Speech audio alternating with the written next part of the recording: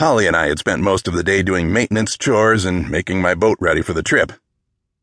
"You'd work a little faster without a beer in your hand," she said. "All work would cease if I had no beer," I countered. "I'd be off in search of beer instead." "Then get me one before you get too far ahead of me," she said. I went to get her a beer and thought about how we'd come together. After a shaky start, we'd bonded over intimate conversations. She was easy to talk to. I was a good listener.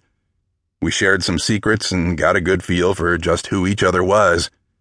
We spent a lot of time alone together, but so far had managed to avoid sex. I'd only approached the subject once. We were both good and sloshed.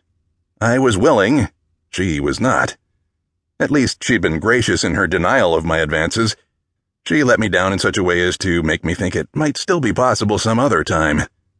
We hadn't gone there again, but I knew the day would come. I'd try again under the right circumstances. She might say yes. If not, I thought we could still remain partners and friends. We'd left her boat down in the Cayman Islands. She'd want it back someday. She had an out if she needed one. In the meantime, we were off to catch a bad guy, together.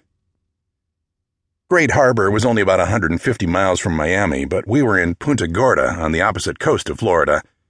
We had a long way to go, and we hoped to nab our man before he moved on. We made the boat ready and shoved off early the next day. Holly was a capable captain in her own right. With both of us taking shifts, we could keep steaming ahead instead of stopping to sleep at night. I'd seen the highlights along the way many times. There was no need to explore or take leisure time on this trip. We'd do that in the Bahamas once our work was done. My trawler, Leap of Faith, wasn't fast, but she was sturdy and strong. We cruised at 7 knots down Charlotte Harbor through the Boca Grande Pass and out into the Gulf of Mexico. I set a course south to a point just off Cape Sable at the bottom of mainland Florida. I figured we'd be rounding the Cape by sunrise. If we made good time, we could watch the sun come up over Florida Bay. I engaged the autopilot and put my feet up on the helm. The day was sunny and calm. "How are you going to snatch this guy once we find him?" asked Holly. "I don't know," I answered honestly. "I'll size him up first, figure something out." "So you're just flying by the seat of your pants?" she asked. "That's how I roll," I answered. "Remember what I taught you?" "Shit works out," she said. I know. How'd you get into this line of work, Breeze?" "I just fell into it, I guess," I answered. "Taylor and I were trying to figure things out. She asked me to help an old rich lady up on Lettuce Lake. Some goon doing odd jobs stole some valuables from her. He was living on a boat. I was able to find him and get the goods back. She was a sweet woman. It felt good to be able to help her." "Did you get paid for that?" she asked. "She tried to give me 30 grand, I said, but I didn't need it at the time. She ended up giving it to charity." "Do you always make that kind of money?" she asked.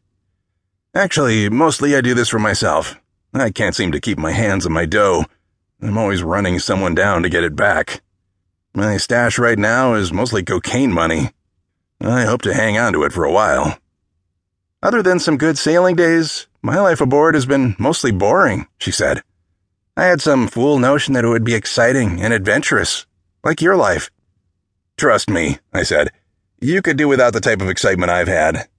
Bullets and bad guys is no way to live. I'd be happy now to just sit on a beach and chill for the rest of my life." "So, why did you take this job?" she asked. "Excellent question," I replied. "I felt obligated to Taylor, for one, but there's more to it than that. Being out here on my boat, with a challenge ahead, that's what fuels my fire. I feel alive when I'm on a mission of some sort. I'm away from the maddening world with no one to bother me, and I ain't bothering no one that don't need bothering."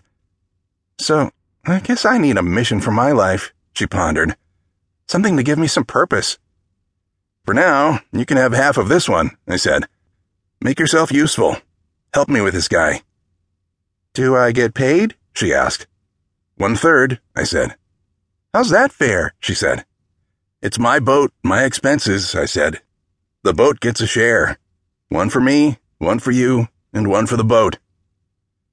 "Deal," she said.